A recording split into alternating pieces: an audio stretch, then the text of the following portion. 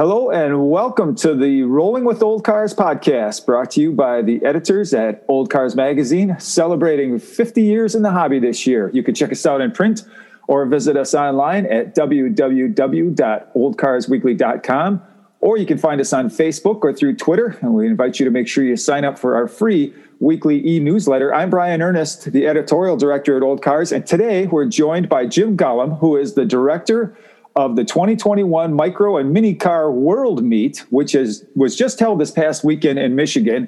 And it was a really great event. And Jim has been the one responsible for kind of getting this meet going again. Jim, thanks for joining us. This is the first time this meet was kind of officially held in 11 years. What is the backstory on that? How did you wind up deciding to get this rolling again? Previously, a gentleman by the name of Ken Weger had put on two world meets, the last one in 2010 and then one 5 years prior to that. And I had bought a barn find Izetta back in 2009, and we went out to the world meet just to look around and get more acquainted with them. And every time I'd go to a car show where there were other micro cars, everybody would always talk about, gee, did you go to the World Meet? Or did you go to Bruce Weiner's Microcar Museum? That was always a common thread all the microcar people had. And fortunately, I had been to the World Meet, never got down to Bruce's museum before he closed it and sold off his collection. And so it was just one of those things that, gee, it was about 10, 11 years since the previous one. And I called Ken and asked him if he was interested in doing another one. He had sold the property. He had some physical issues at the time. And he said he just wasn't up to it. And I got his permission to use his World Meet title. And so I just said, well, let's do it. The biggest issue is going to be finding a venue. And I went over and I had done some air-cooled events at the Gilmore, which included microcars. And so I went over there and talked to them, and they were just excited to have the opportunity to host us. And it's just a wonderful venue. And so that got it started. And fortunately, there had been a vintage microcar club 5-6 years ago, and I was able to secure their mailing list of the membership and use that as a hold a date. This goes back to September of 2019. Ken had told me that it was going to take probably a year to organize the event. So I sent out a hold the date for a year and a half out, which was very fortunate with COVID happening. We would have probably not been able to do it last year. So we just kept plodding along and finally get it together. For anybody who hasn't been to the Gilmore Museum, definitely put that one on your to-do list. That we could go on and on all day about that place. That is amazing, Jim. You're right. This wasn't just a show either. You had a driving event involved. You had a Friday night gathering that you said went over really well. So it wasn't just a show up Saturday morning with your car thing. You had other stuff going along too, right? Well, we realized that since the show is going to be Saturday morning, that a lot of people would be driving in from around the country and would be there Friday night. So we worked with Discover Kalamazoo, the Downtown Tourist Association of Kalamazoo. They were very enthusiastic about us doing an event for the general public. So they had a new entertainment district called Bates Alley. And they just said, hey, we'll put in some music. We'll reserve a whole parking lot for you for the day. We had about 65 cars there on Friday night. Fortunately, the weather was very good Friday night and gave everybody an opportunity to meet and greet outside of just gathering around the cars in the parking lot at the hotels, which they did as well. But this was more of a venue that was very friendly. There's food there. There's places to drink, and not that everybody was drinking heavily, but it was just a great event just to kick off our Saturday morning car show. And back to the driving. That was one of the attractions of Gilmore, is they have actually a track that they give Model T driving instructions on, and we centered our meet on the track. We put the cars in the infield, and we knew from the beginning that we were going to be able to use the track to give rides to the general public and other people who were there who may have been interested in a particular car, to buy in the future. That looked like a big hit. Everybody, I don't know, it was about 2:00 after it really started getting nice, and the rain and dark clouds kind of left, and a bunch of the owners started jumping in their cars, Jim, and kind of giving rides and doing laps, and that things are really popping there for a while. That was a lot of fun. I almost got kneecapped by a Messerschmitt going around the far corner there. There was a couple of car owners who were getting a little frisky with their cars. I would imagine. I had to play bad cop and actually pull them over and slow them down because they were aggressive and were doing racing and passing other cars, and obviously that wasn't the intent of the rides. That was quite the whole thing was quite entertaining when the cars started moving.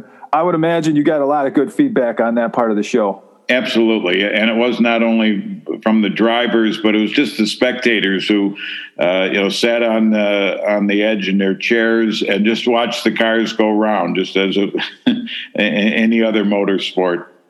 Now, you really didn't get too narrow, it didn't seem, on defining microcar or mini car. There were so many different types of vehicles showed up. There was some stuff there, Jim, that I had never seen before. Your approach was pretty open to whoever wanted to bring something. Absolutely. I wanted to be as inclusive as possible.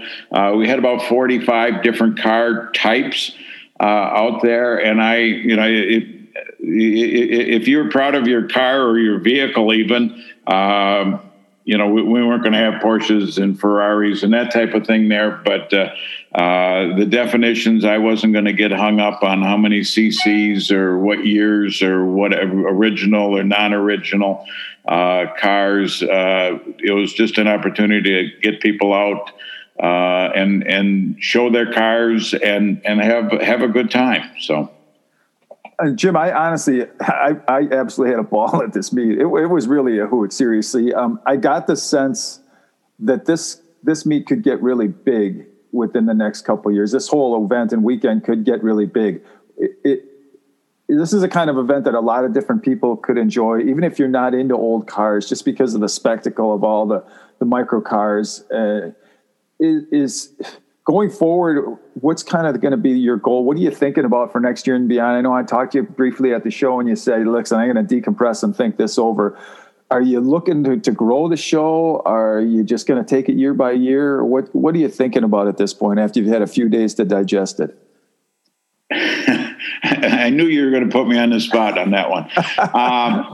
When I first started the show, it was just me. And that was fine. I've been retired for 8 years, and so I had the time. I'm also the president of the International Amphicar Club, and I helped put on their national swim-in. So I had some experience putting on shows, although this was much larger and a lot more encompassing. But when I first announced that I was going to have this show, a couple of people contacted me who had been very involved with this vintage microcar club previously that had gone out of existence and had been out of existence for about 4 or 5 years. And they said basically that, hey, we've been thinking about, getting the band back together, getting the club back reorganized. Mm-hmm. And I said, I'd love to help you with that. But this is my show. Not that I want it to be, the owner of it or anything like that, but I just didn't want to get too many cooks in the kitchen because, they wanted to define what microcar and mini car and everything else was and get all involved with the judging and all that. And I just said, nope, I'm going to try to keep it as simple as possible. But I'll become the events chairman for the club. So even though weren't officially, this was not a club event, it was the Micro Mini Car Club, I still wanted to work with them. And I think that's going forward. I want to, do more work with them. and probably integrated into the club's activities. Everybody I talk to wants to do it again. I think the fact that it had been 11 years since the past one probably created the desire for people to come from, as far as a number of them did. We had people coming from about 30 different states. And there are a couple of other microcar shows, more regional. There's one in Florida. There's one out in the Southwest, which we don't want to interfere with those people. I want to talk to the people at the Micro Mini Car Club and see what their thoughts are. If we do it too frequently, then we might, lose the luster and may not get as many cars. The reason I originally went to the Gilmore is because they had an air-cooled event, as I mentioned, and there were microcars there. So, again, I think there's a lot of synergies between microcars, the air-cooled, and the Gilmore. So, that's one of the opportunities I potentially see is, to go back to the Gilmore because it's a fabulous venue. But, if I do it again this next year, it may not draw as many people, although we've got a whole untapped market because we were unfortunately not allowed, or the Canadians weren't allowed to come in. I know there's a number of Canadian enthusiasts, microcar enthusiasts, that wanted to come, and just because of COVID, were not available. So, after talking with the micro mini car club people and doing a little more thinking, we'll start figuring out when the next one will be. Well, terrific. Well, Old Cars Weekly, we're going to be looking forward to whenever the next edition and wherever the next edition of the show is. And hopefully we see you there. That's going to do it for this episode of our podcast. A reminder to check us out at www.oldcarsweekly.com and on our Facebook page, our other social media outlets. Make sure to sign up for our e-newsletter. If you're not a subscriber to Old Cars, we'd love to have you on board as we celebrate 50 years in the hobby. Again, thanks to Jim Golomb for joining us. I'm Brian Earnest for all the folks at Old Cars headquarters in Wisconsin. Thanks for joining us on Rolling with Old Cars.